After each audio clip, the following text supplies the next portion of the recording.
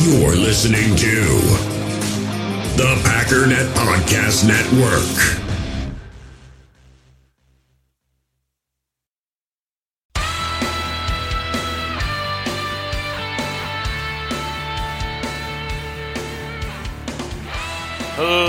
Ladies and gentlemen, welcome once again to the Packernet Podcast. I am your host and resident panelist, as always, Ryan Schlip. Check us out online, packernet.com. Find me on Twitter, pack_data. So today I want to get to several different questions and whatnot. Obviously, several of them are about Mr. Jared Veldheer, guy that helped us out last year. He was, I don't want to say a big addition, but based on the reactions of Packer fans, sounds like a massive addition. I think, surprisingly, if I had to gauge it, I'd say people are much more excited about Veldheer than they are about Snacks Harrison. I don't know if it's just because people have been banging the table for him for so long or what exactly it is, but if I were to parrot what several people have said already, there's no question the Packers are in all-in mode. And to be honest, this is sort of the potential problem. If we don't win a Super Bowl and we still feel the pain of all these all-in moves, that's the problem. The best case scenario is we win a Super Bowl and then still endure some pain and hopefully come through on the other side okay. The alternative would be to not go all in, hope that we could figure it out anyways without, Za'Darius and Billy Turner and Amos. And to be honest, as much as I'm not super into the all-in thing all the time, pretty sure we don't get to where we are if not for all these pieces. I've been critical of Billy Turner, but with David Bakhtiari going down, we'd be in a lot of trouble without him. Always been a big fan of Amos, and he has exceeded anybody and everybody's wildest expectations this year. I, to some degree, understand the frustration with the Jordan Love pick and the A.J. Dillon pick, but at the same time, please don't interrupt me. That's very rude. Thank you so much. Probably couldn't even hear. I just sound like I'm talking to myself. It didn't even start yet. It was just vibrating. My phone was going off. It would be incorrect to say that they're not still trying very hard to go all in. I mean, just if anybody's available that might be able to help even a fraction, they're just grabbing them. I don't know exactly how much guys like Snacks Harrison and Jared Veldheer are going to help. Right, I make all kinds of assumptions just in my head, because I get excited as a fan about what's about to happen. Snacks Harrison's going to show up, he's going to play 50 snaps a game, and they're never going to gain a yard. And he plays like 4 snaps, and he's okay.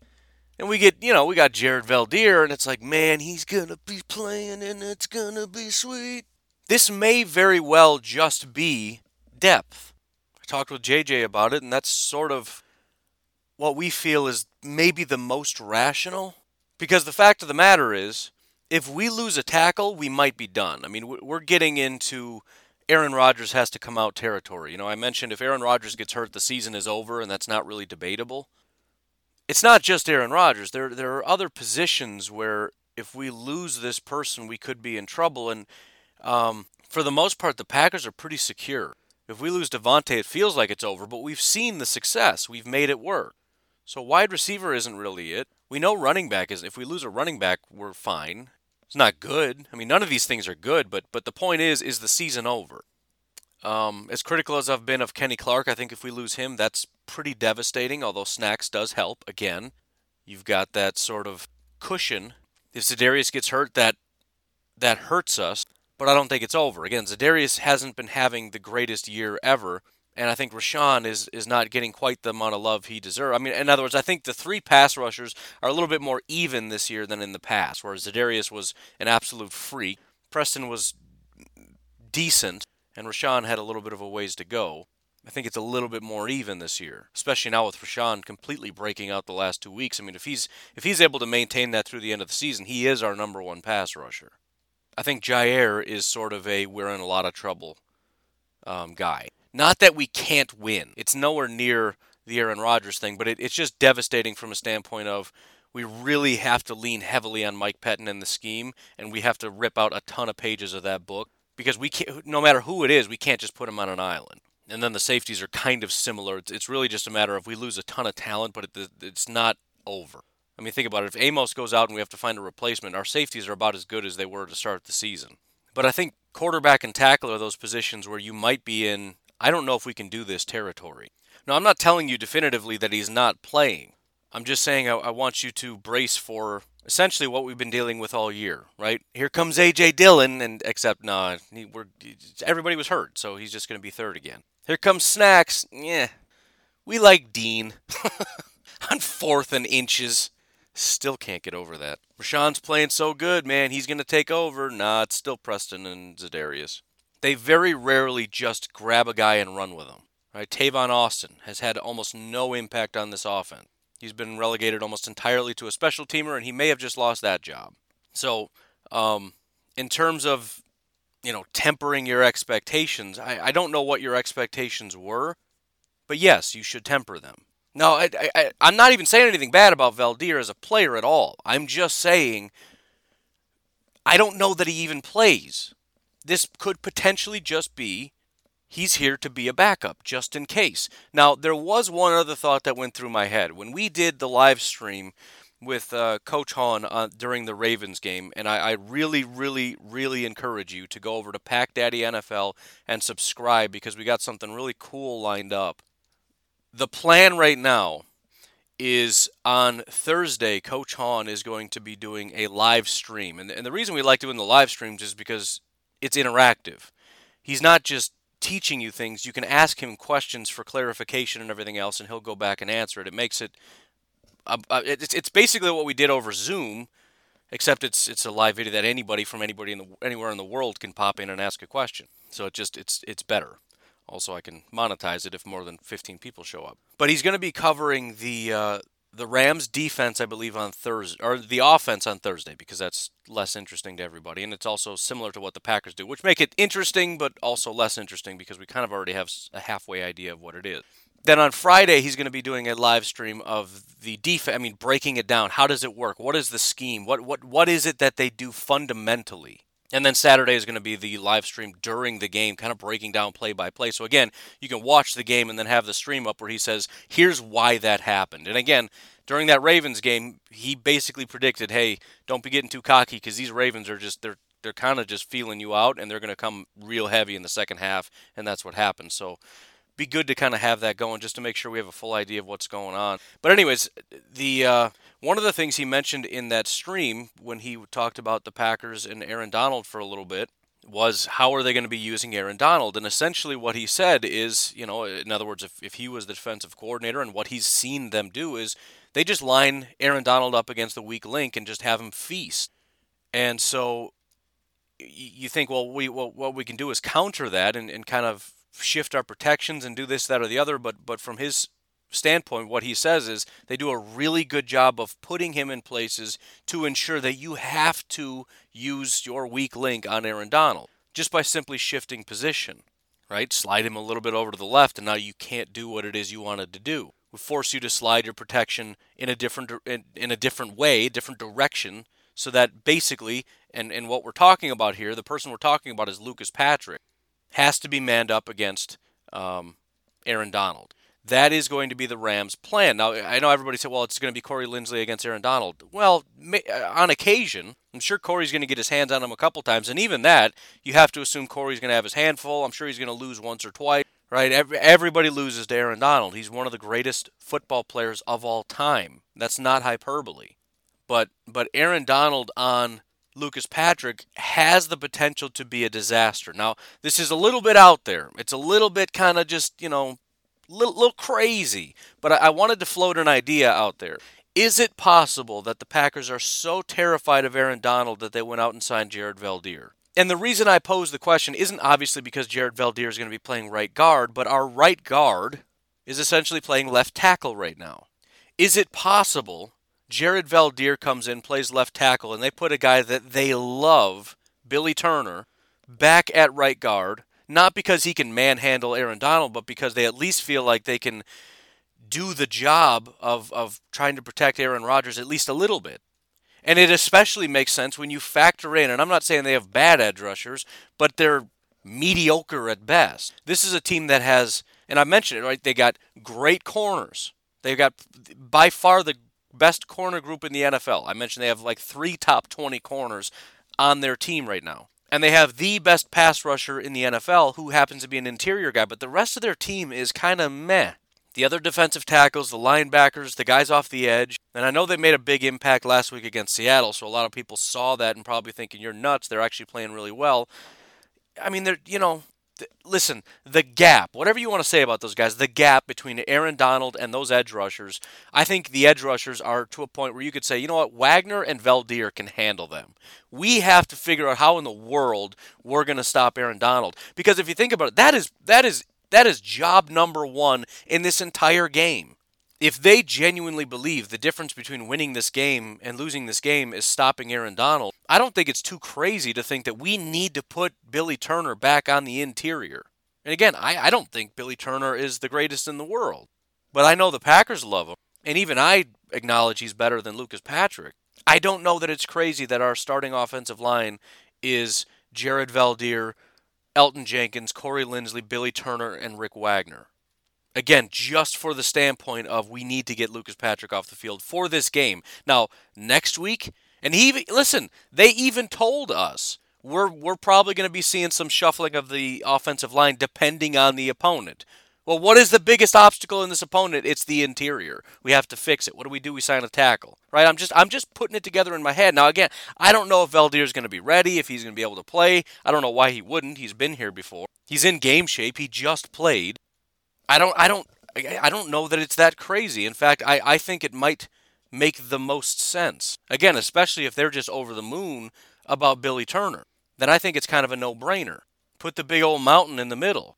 That's my thought. And I think it really is just one of those two things. And I mean, technically it could be both, right? It gives you that flexibility so that if anybody goes down in that game, we're okay. If you put Billy Turner in and he gets hurt, what happens? Lucas Patrick comes in. If Rick Wagner gets hurt, Billy Turner goes outside, Lucas Patrick comes in. If Linsley gets hurt, Elton Jenkins slides to the center, and then, I don't know, Lucas goes to left guard probably, and they'll probably just try to play keep away. They'll just keep switching the guard.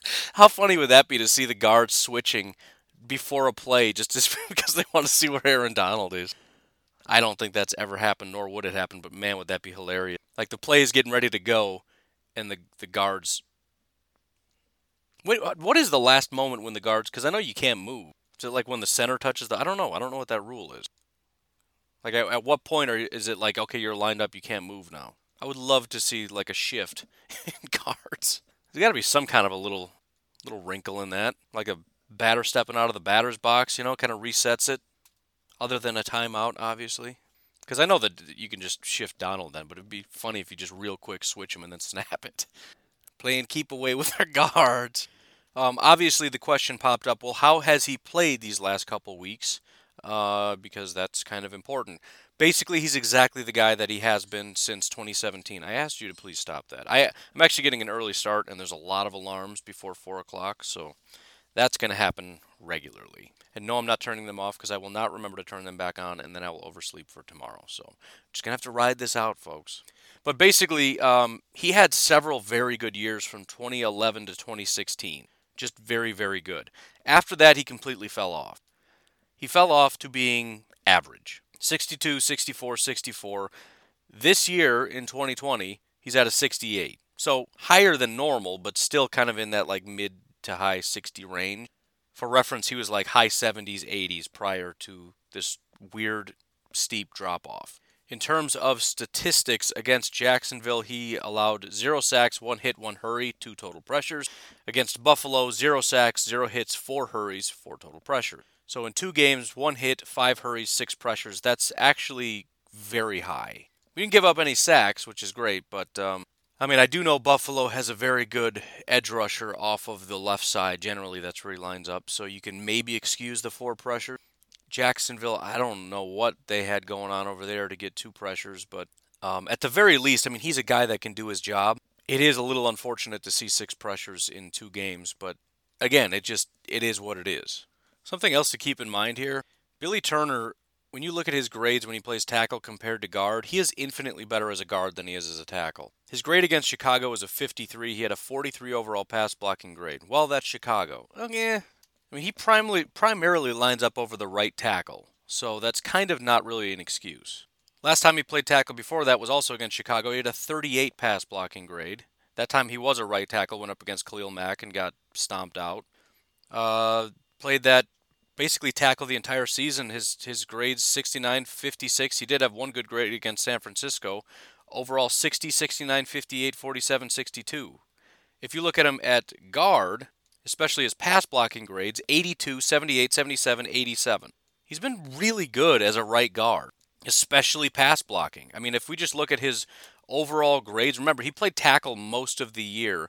If I just sort by his pass blocking grades, highest to lowest, his position was right guard, left tackle, right guard, right guard, right guard. Those are all the snaps at guard. After that, it's left tackle, right tackle, right tackle, right tackle, right tackle, left tackle, right tackle, right tackle. So he's infinitely better at right guard, at least as far as his ability to pass block, although run blocking also seems to be quite a bit higher. Similar trend at run blocking if you look at sort by run blocking and look at, okay, what position did he play? Right guard, left tackle, right guard, right guard, right guard, right tackle, left tackle, tackle, all the way down. His worst games always are at tackle. So again, I don't hate the idea of putting him at a position where he's starting to thrive. Right, he was not a good right tackle last year. He just wasn't. He's becoming a very good right guard. I mean, right guard is what I meant. He was not a good right guard last year. He's becoming a very good right guard, and we keep taking him from that and putting him at tackle. This is an opportunity to put him back at guard at a time in which we really needed. I just think this has to be what they're doing. It has to be. His worst pass blocking grade this season at right guard was a 77. He only had one pass blocking grade higher than a 77 at tackle. I mean, it's not even close. It's not even close. He's becoming a very good guard. He's a pretty bad tackle, period. Now, full caveat here, this is PFF's perspective. I'd hate to get Coach Hahn all riled up, but even he admitted wasn't a great day for him against Chicago. I don't know why unless Jared Veldheer just can't play, but again, he's played 2 weeks in a row. He's game ready. He's been with the Packers. He understands what the Packers expect. Is he going to be David Bakhtiari? Is he going to fully understand every nuance of this thing? Of course not. I don't care. Stand here and don't let that guy get over to this guy because Billy's a little busy right now. It's almost painfully obvious to me that that's what's happening. If it's not, I don't know why in the world you wouldn't do that. You brought in Veldheer to be a backup? No thanks. By the way, the guy that primarily comes off of the defensive right side, which would be the offensive left side, is by far their worst pass rusher. He has a 56 overall grade. Now, as a pass rusher, he's not the worst in the world, and there is a fairly heavy rotation, and he does go right to left and all that stuff, but he has a 56 overall grade. Terrible against the run. Leonard Floyd is the guy that terrorized Seattle yesterday. He had 7 pressures, 2 sacks, absolutely terrorized everybody. He's primarily going to be up against Wagner. That's where they like to keep him. He has 52 pressures on 524 attempts, which is what? Almost exactly 10%, which is, He has flashes, right? So he had 7 pressures. Obviously, that's a big deal.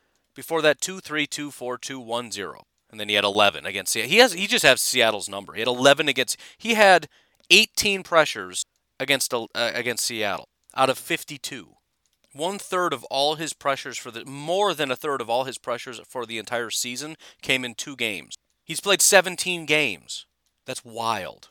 So I'm not saying Leonard Floyd is bad, and to be honest, he's a sack monster. He's got 13 sacks on the season, which is why everybody's going to say, you're an idiot. He's got so many sacks because they're always looking at the flashy numbers. He gets a lot of sacks, but it's kind of like Preston Smith last year. The pressures really aren't that great, but when he gets pressure, he's usually bringing your quarterback down.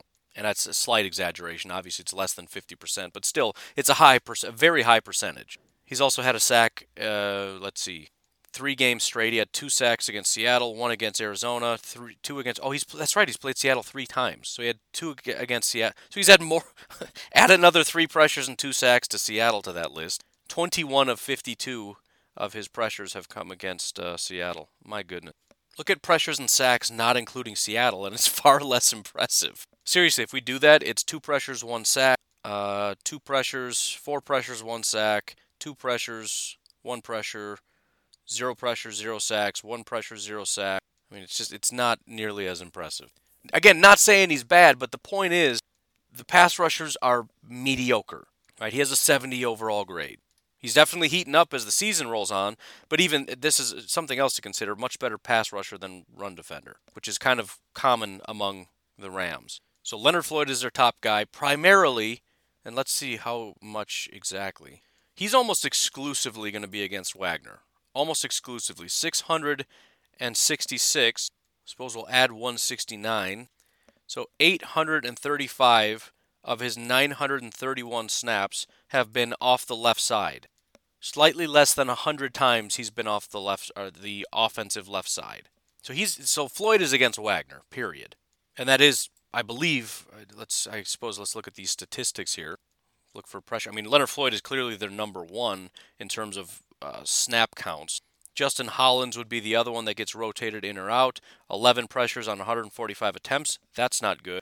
Ebukam, who I mentioned, he does have 20 on 176, but again, somewhat of a small sample size and just an absolute putrid run defender. So on this cold weather day, if he's on the field, I think we just run right at him. I mean, seriously, especially since if you think about it, I'm sure, the Rams are smart enough, they'll scheme this or whatever. I don't know, ask coach about it. But Aaron Donald is primarily going to be lined up on the right side of the offensive line. Leonard Floyd also to the far right side of the offensive line. If you're bringing in this tiny little guy up against this massive Jared Veldheer and Elton Jenkins and Corey Linsley on, from the center to the left, with freight train, let's just say A.J. Dillon, because I feel like it, because it's freezing cold weather up against a warm weather team that's a little bit banged up, I just think we're going to absolutely steamroll you. Ogbinia Okoronkwo, he's almost the exact same stats as Ebukam. 20 pressures, 1 sack, small sample size, but it is above 10%, I guess. Again, really bad against the run. Terrell Lewis, 11 pressures on 92 attempts, which is slightly above 10%. But again, he's just not on the field very much. So it's kind of a heavy rotation, probably depending on the situation. And this is your run defender right here, Terrell Lewis. 6'5", 252. And again, with the heavy rotation, you probably see, if the Packers are running, you'll see Lewis and Floyd and Donald and, some of the bigger guys out there. We'll see what happens with Donald. I would almost be tempted to run at him in this cold weather with the hurt ribs, to be honest, just to see how willing he is to come at somebody. Because Donald isn't that big of a dude. He's a very talented athlete, but he's not 315 pounds as a defensive tackle. He's 280. As far as defensive tackles go, that's tiny. It might be a big mistake, but it's worth a try. Just smack into him, see how it goes. Just make him feel it a couple times. With those ribs, it might just cause a little bit of hesitation. I'm just saying, early. Just the first couple snaps. Even if we forfeit, a couple snaps. This probably isn't going to go anywhere. I doubt we're going to block Aaron Donald out of the way. I want you to look him in the eyes and make contact.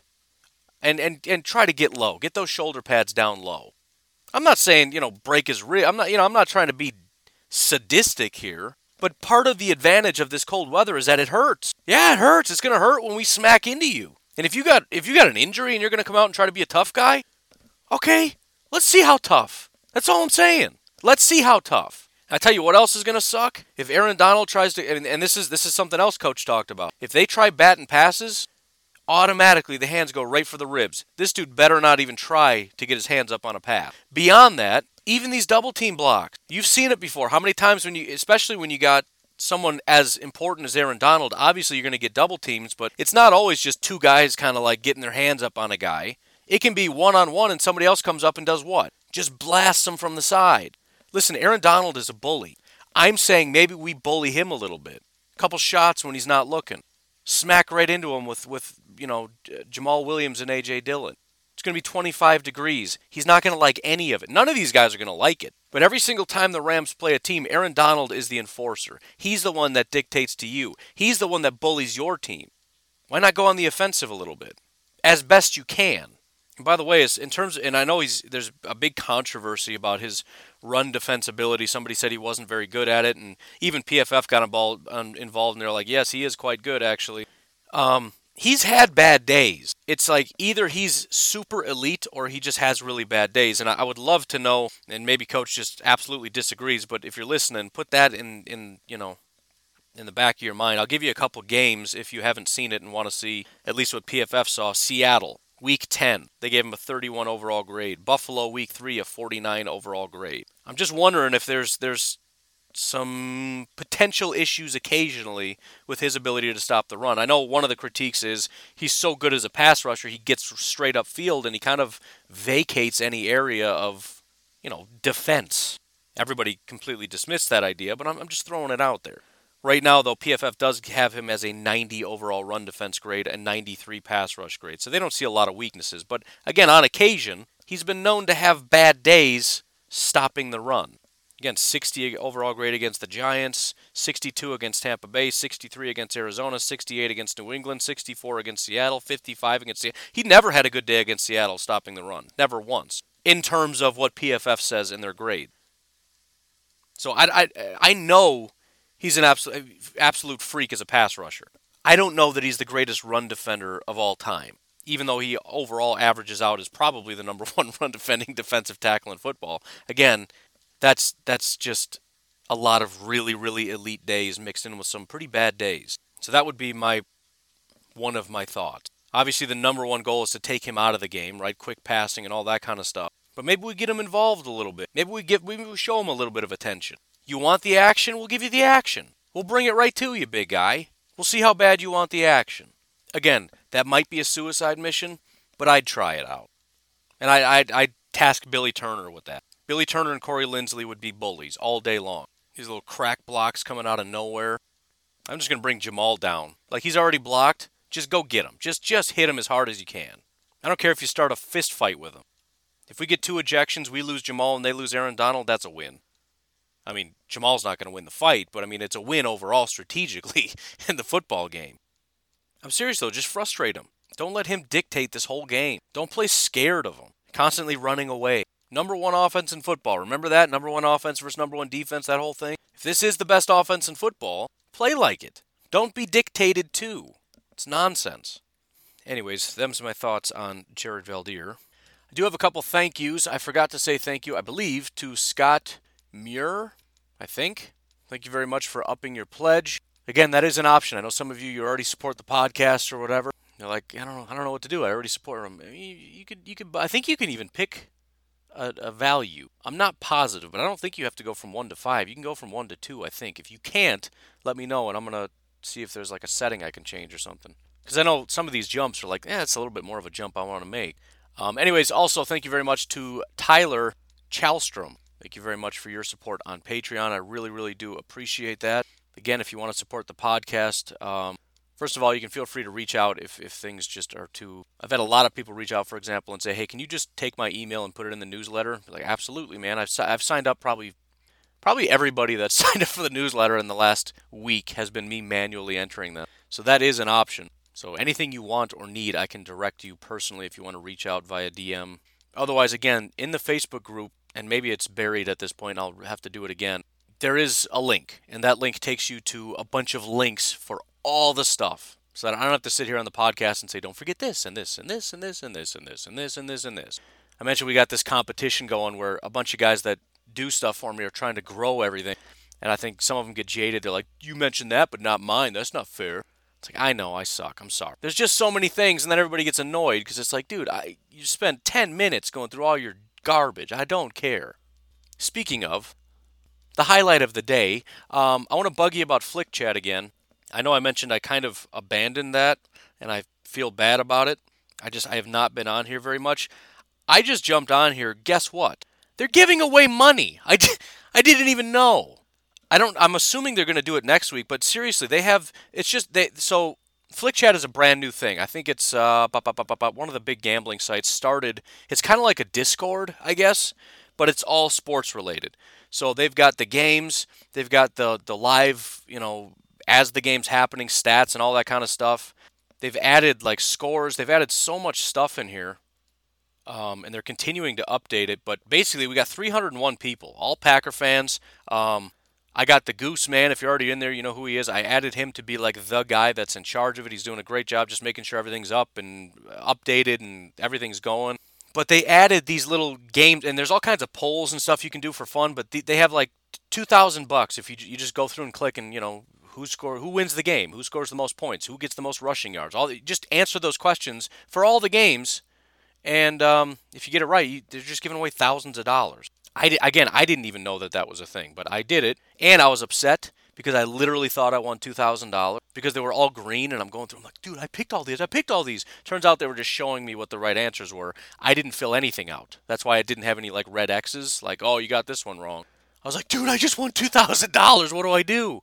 No, I just didn't fill that one out. And they're like, here's the right answers that you could have picked if you weren't a dummy. I was really impressed with some of my picks. I was like, dude, that was smart. Why did I think of that? Must have been random. I can't believe I picked that. It's because I didn't. But anyways, again, I don't think they have any up right now. I'm assuming they're going to put a bunch more. They had one for every single game. I'm guessing they're going to bring the other ones back up. But again, make sure you get into the Flick chat. It's always kind of a complicated thing because you have to actually download an app and people hate doing stuff. But it is very, very fun, very interactive. It's a fun little game day chat. They've got games, they got prizes, they got not puzzles. What am I talking about? Polls. Jigsaw puzzles you can do. Sudoku. Anyways, I don't know. But if you haven't done it, do that. There are some links out there, but again, if it's just you don't feel like searching all over the place, just message me, be like, dude, just hook me up with that Flick chat thing, and I'll make sure that you get in there and get set up. With that, let's take a break. We all have smartphones, and we all know they're pretty amazing, but they also can be amazingly distracting, especially when we're around other people. So US Cellular wants us to reset our relationship with our phones by putting down our phones for $5. That's right, a company that sells phones wants us to put down our phones. And to see what we find, learn more at uscellular.com/built for us. In the hobby, it's not easy being a fan of ripping packs or repacks. We get all hyped up thinking we're going to get some high-value Jordan Love card, but with zero transparency on available cards and hit rates, it's all just a shot in the dark. Until now, introducing slab packs from arenaclub.com, the only repack that provides real value, a complete view on all possible cards, and clear hit rates for each one. Now when I buy slab packs on Arena Club, it finally feels like I know what I'm getting. And honestly, the best thing for me and my son is the fact that we're kind of novices into this. When I walk into a card shop with my son, and a card says it costs $40, kind of just taking his word for it that that's a good value. So I appreciate the transparency on grading, as well as just getting excited about seeing what you could potentially get. Right now, you can get 10% off your first purchase by going to arenaclub.com/packdaddy. Wow, that's crazy offer. 10% off a $400 slab pack. That's $40 right there. Anyways, that's arenaclub.com/packdaddy for 10% off your first purchase.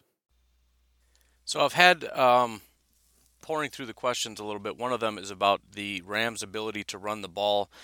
We've heard about Goff and his struggles. We know Kupp is injured. We've got a decent idea of what makes the defense go. But what about the other facet of their game, their ability to run? And I think the general idea is that they're an extremely talented running team. Kind of depends what you're looking at, right? If you look at, for example, DVOA, they have them 4th in the NFL. Now, if you've been listening a while, you know I'm kind of skeptical of DVOA. I'm not a big fan of it. I respect what they try to do. It's similar to a lot of the things that I do, but I feel like we're trying to reverse engineer things. And, you know, for example, we're going to look at the stats. They do pretty much what I do when I do score predictions, right? I want to know not just what you did, but what you did in comparison to what has been done. So if you score 20 points, it's not just 20 points, it's 20 points against a specific team, and that team gives up, on average, a certain number of points. If you score 20 points against a team that usually gives up 28, that's garbage. If you score 20 points against a team that usually gives up 17, that's above average. So it depends, and I feel like that's largely what DVOA is. So when they look at the Rams and they say that they're the 4th best, they're looking at how well have you run in comparison to what those teams usually allow, which is a fair starting point. But again, I don't know exactly what facet they're looking at. Let me give you a further example of what I'm talking about. The Rams are they are 10th in the NFL in rushing yards, 10th in rushing touchdown, which is decent, right? It's not terrible at all. But they're 17th in yards per attempt because they run the ball kind of a lot. They're 7th in rushing attempts. So in terms of total yards, they're well above average. In terms of yards per attempt, every time they try it, they're kind of just mediocre. If you look at PFF, for example, a lot of times PFF and DVOA do kind of line up, but a lot of times they do not. If you sort by running, which again, PFF looks at the individual components of running the ball and grades them out. And I don't know if they are looking at, I don't think, no, they're not. They're looking primarily at the running back. The running backs grade, 17th. Run blocking, they have 4th. So again, there's kind of some similarity. So I guess if we stitch this together as best as we can, the offensive line is pretty talented in terms of their run blocking prowess. The running backs are mediocre to subpar. I mentioned how very few teams, this is why I was impressed with the Packers, very few teams have football players, offensive linemen, that are really good run blockers. The Rams kind of have that in spades. Their 2 tackles, Havenstein and Whitworth, are both in the 80s as run blockers. Their guard, Austin Corbett, is a 75. Austin Blythe, their center, is a 74. Even their biggest weak link as a run blocker is David Edwards, basically at a 70. So everybody up front does a very good job run blocking. Now, pass blocking is a completely different issue. They're not very good. Andrew Whitworth is a solid, one of the best tackles, no question. Havenstein, the other tackle, is competent, but that's about it. And Havenstein, by the way, has given up 5 sacks on the season, 34 total pressures. That's not great. The rest of these guys are just, it's bad. So again, just looking macro view at all the components, it's a team that can run the ball fairly well, largely because of the guys up front. And if you look at the 3-headed monster they have in the backfield between Cam Akers, Darrell Henderson, and Malcolm Brown, they're all decent, right? I would say they're all kind of like Jamals. They don't have an Aaron Jones on their team, but they got like 3 Jamals, if you were to just, not in terms of running style, but just in terms of general competency as a running back. They're all going to get the job done. They're all somewhere between 4 and 4.5 yards per carry. And I think, again, the larger point is they run the ball a lot. So when you look at their yards rushing on offense, of course it's intimidating. 110, 118, 114, 186, 119, 126. I mean, they're over 100 yards every single week. They had 37 against Tampa the week before, but that's the best probably run defense team in football. Don't really expect the Packers to do that. So, yeah, I mean, they're going to crack 100 yards running, no problem. They had 164 yards rushing against Seattle. But again, I think from the defensive standpoint, I mean, the obvious answer from where I'm sitting is stop the run, force them to throw.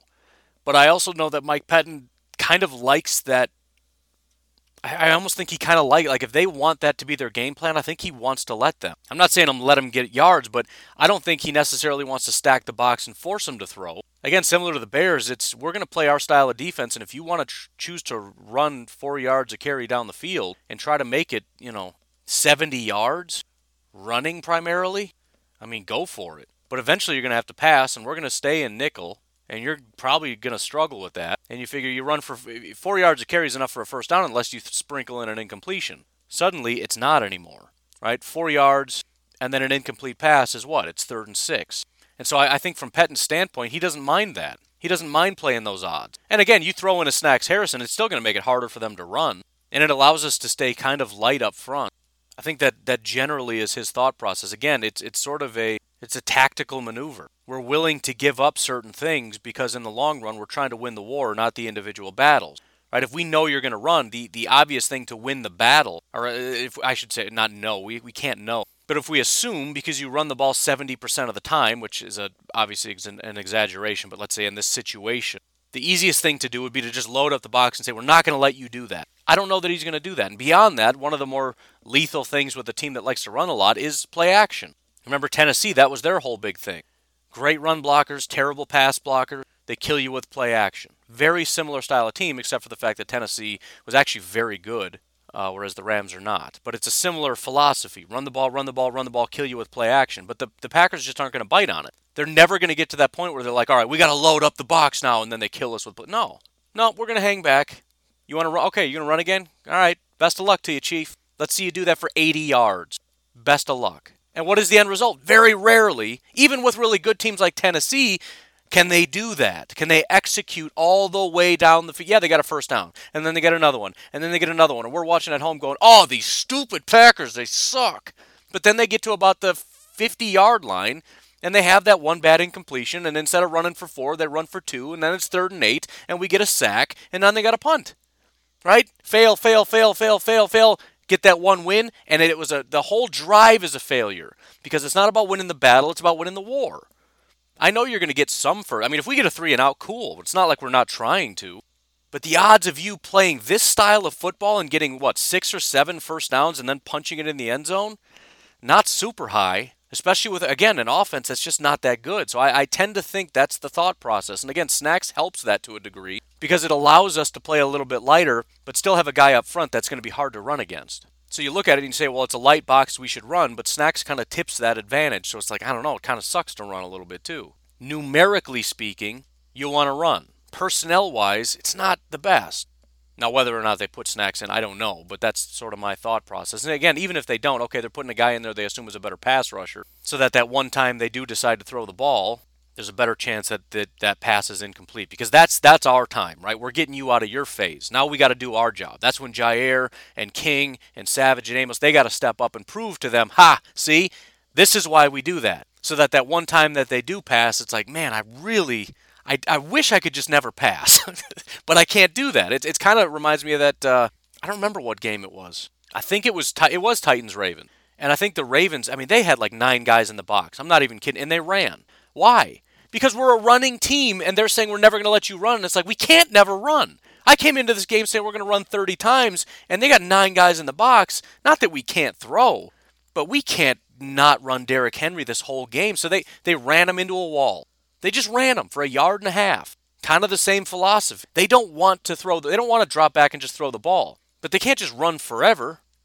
So, I mean, I'm just kind of basing that on what we've seen Mike Pettine do so far. In these situations where it seems painfully obvious we should just load up the box because that's the only thing they do well, I think Pettine just trusts his guys. He trusts the process. He knows that they're not going to win a game doing that all the way down the field. They're just not. Not this. I mean, if Tennessee couldn't do it, the Rams can't do it. The bigger obstacle then is going to be the offense has to find a way to score points. The offense has to find a way to overcome this defense because, I mean, if you look at I talked about their abilities on offense running the ball and whatnot.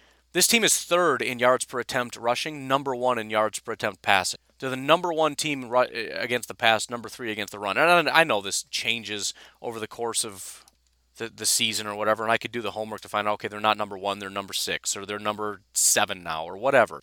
Point is, they're good at it, and the Packers have to find a way to manipulate the team. They have to find a way to scheme guys open. They have to find a way to manipulate the defense, and it is able to be manipulated to some degree. So one of the benefits of being a team that has so many different weapons, I mean, if you're one-dimensional, it's almost impossible to beat the Rams. If you're a team that if the Rams played the Rams, they'd get annihilated. Because what are they going to do? They can't throw against this. There's no way. But the Packers do have, but again, it's going to come down to execution. We've got the personnel. We've got the scheme, right? We got the X's and O's to be able to make this thing work. It comes down to execution. Can we pull it off? Right? We got speed guys. We got size. We can attack the linebackers with the tight ends. We have the guys if they can step up and play some good football. If Aaron Rodgers is throwing to the right guy at the right time, good passes, Devontae can win. Is he going to just be able to carve up Jalen Ramsey like, he has everybody else, basically at will? No. And that's kind of another thing. He's not going to be able to just carry this. Is he going to get open on occasion? Of course he is. Same with if it's Aaron Donald against Corey Linsley. I mean, there's going to be times Corey Linsley wins. There's going to be times Aaron Donald wins. Nobody dominates that every single time. But there have been games in the past where nobody else is really stepping up, and we just lean on Devontae. Like, look, it's just let's just keep throwing to Devontae 24/7, and he just keeps getting open. I don't think that can happen in this game. Jalen Ramsey's not going to allow that. So it's going to be a good game, and it's going to be a frustrating game. It's probably going to be frustrating for us to watch because again, Pettine is playing the long game, so we're going to see them get first downs, and we may not get first downs, and we're going to analyze that and say they're a better team than us right now. They got 4 first downs and 72 yards and a field goal, and we went 3 and out twice. We're doomed, right? Well, yes and no. The point is the defense is doing essentially what they want to do. It's really just, it's a matter of, is this offense going to figure it out? If they do, and they blow this thing wide open, they're going to pass the Rams score, they're going to keep coasting, and it's over. If they don't, then yeah, we're not going to score points, and they're going to dink and dunk their way down to 9 points with 3 field goals, and we're going to lose 9-0, right? I mean, but again, you got to be patient because it's going to be a frustrating game. It's always frustrating when you have the number 1 offense, and what you're used to seeing, especially with a good football team, is domination of a defense, right? They move the ball at will. That may not happen. It might. We've said in the past, I don't know, it's going to be a tough one, and they just steamroll the Titans like they don't even exist. I think the bottom line is both teams are worthy of respect. That's the bottom line. I mean, to expect them to steamroll the Rams is silly. It's not going to happen. Now, is the Rams' defense maybe a little bit overblown? Yeah, I think so. I think that the 2018 Bears were better. I don't think this is the Legion of Boom level, but it is the number one defense in football, probably. I think you could put Tampa in the conversation, unfortunately. There's a couple other teams. By the way, the Packers are probably in that conversation based on recent history. But the Packers cannot be discounted. 35-16 against the Bears, 40-14 against the Tennessee Titans. That's how they come into this. They come into this as basically like the Bills. They are the hottest team in football, probably in the NFC. Again, Tampa you can put in that conversation. The Rams are not in that conversation, by the way. If you look at teams that are really ascending offensively and defensively, there's a handful of teams. The Rams are not one of them. I think the Saints, Tampa, the Packers, the Bills, not really sure who else you'd put in that conversation. Maybe the Ravens. I haven't really looked at their stuff. But, I mean, that really is, as boring as that sounds, that really is the bottom line. Anybody that's overly scared is not properly respecting this team that is playing some of the most dominant football in a very long time. Some unbelievably dominant football. But, I mean, again, all I can say is be patient. Trust Matt LaFleur and these guys to take some time. The Rams are going to come out real hot. I mean, they're going to be fresh. They're going to be fast. They're going to be violent. It's going to be tough. Maybe they do what they do. Maybe the Packers do what they do. They do really well on that first drive. Maybe they orchestrate a drive down the field and score a touchdown. That's great.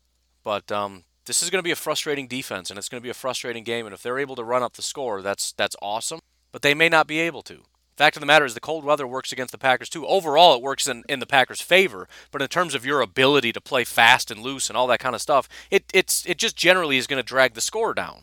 And I do hope they use the cold weather to their advantage. I hope they play a game very similar to what they did against Tennessee, and that is to just out-physical this team. Again, what I said about Aaron Donald and take it to him, that's essentially exactly what they did against Tennessee. Tennessee came in, we're bigger, we're stronger, we're going to smash you right in the mouth in your own house. And Matt LaFleur and Mike Pettin looked him right in the face and said, no, you're not.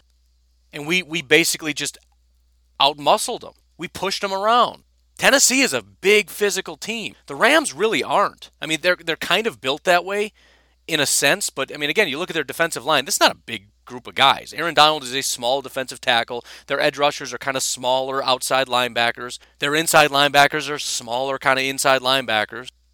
Packers' offensive line has been getting real good at run blocking, especially when you talk about Billy Turner on the interior. He's been a madman run blocking on the inside. Corey Linsley is a phenomenal run blocker. Elton Jenkins is doing a great job run blocking. Rick Wagner is doing a good job as a run blocker. You want to know what I'd like to see happen? Run the ball. Because the fact of the matter is the Packers are better at running the ball than the Rams are. Well, they're 8th in yards compared to 7th in yards for the Ram. Yeah, but they're 7th in yards per attempt. On a per attempt basis, the Packers are better. They also have much better running back. They've got a much better athlete and overall running back in Aaron Jones. He's a better receiver. He's a better runner. You've also got much more physical running backs. A.J. Dillon and Jamal Williams will absolutely destroy you. So, I mean, the other benefit, I mean, when you consider what the defense is doing and their style of play, I don't see a reason for the Packers to come out and just start slinging it. Again, the DBs in L.A., everybody focuses on Aaron Donald, and rightly so. Again, one of the best football players of all time. But the DBs are really suffocating, right? And so I almost look at this the same way and say, especially with our defense playing their style, which is kind of a slow bleed, but the problem with that is it keeps their offense on the field and it kind of tires out our defense. We got to balance that out a little bit. We got to stay on the field, get some positive yards, go get the 4 yards yourself. Go get some yards running the ball, get some easy completions, move the sticks, and keep their defense on the field as long as possible as well. I think it's our biggest advantage is running against their defense as opposed to trying to throw against their defense. And it also, again, it makes sure that we're not playing like a dragster while they're kind of slow rolling the offense. I mean, it works fine if we get their offense off the field right away. But I just don't want to see a situation where they're dominating time of possession and then the second half our defense is gassed and they're ready to go because we're either 3 and out or we just power our way down and get a touchdown in about 7 plays. But yeah, I don't know. I'm still relatively confident. I know it's a good defense. It does worry me because games in which things fall apart are kind of like the games like Tampa, right? Where the defense is just so suffocating. That defensive line is swarming. They're constantly bringing pressure. We can't get the ball out in time. We can't get into a rhythm. We can't seem to get anything going. And this has the potential to be that. But again, I think if the Packers play their style in their house with 10,000 screaming, roaring fans, and if you happen to be one of those people, I don't care how uncomfortable it is, you're never going to see these people again. Scream as loud as you possibly can. I promise you, you're helping this game. It's not even so much that they can't hear themselves in their headset. I doubt you're going to get that loud. It's about getting this defense revved up. I'm talking jumping up and down. I'm talking about sneak in a pot, a pan, right? One that you don't like anymore. The nonstick doesn't work. It's garbage. This thing sucks. Constantly got to spray it down, and I paid for it to be nonstick, and it sticks anyways. Bring that one. It's garbage. You can pick up a new one on the way home, sneak it into the stadium, and bang it against the seats.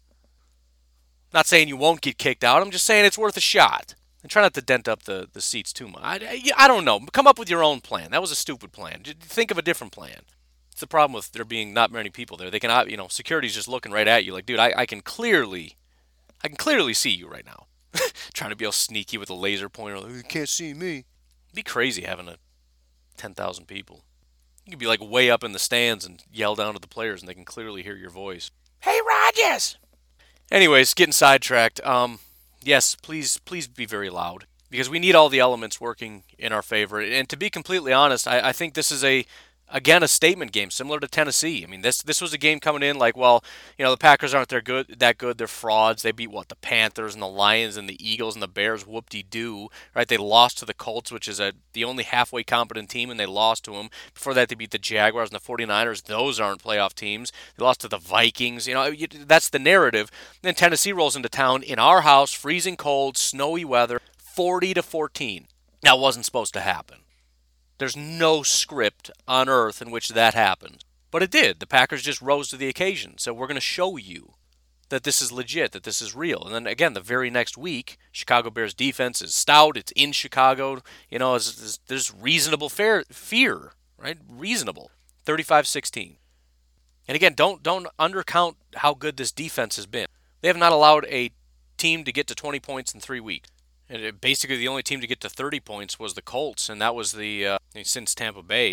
And again, that was the special teams just disaster, and the offense was not helping us out that much either. So, I mean, the defense is playing great football. I trust their ability to take out this offense that has been terrible. I know they scored 30 against Seattle, but that was kind of just garbage. I mean, that whole game, nobody was able to move the ball at all. Against Arizona, they won, scoring 18 points. Before that, against Seattle, they scored 9. Before that, against the Jets, they lost, scoring only 20 points. They beat New England, only scoring 24 points. I mean, it's kind of ugly, right? So, again, the biggest thing for me, not to say that maybe our defense won't play a great game. Bottom line, if they don't come out and play a good game, then they don't play a good game and we don't win, and that's the end of it. But assuming the Packers come out and play good football, it really is just this offense needs to find a rhythm against the defense. That's it.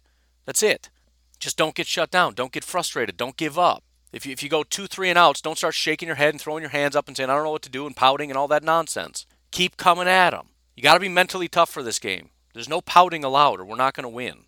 So, anyways, that's it. I got to get going. You folks have yourselves a fantastic day. Thanks for the questions. I will continue looking at them and continue pouring through them. Obviously, there were a lot more. But otherwise, I will catch you tomorrow. Have a good one. Bye-bye.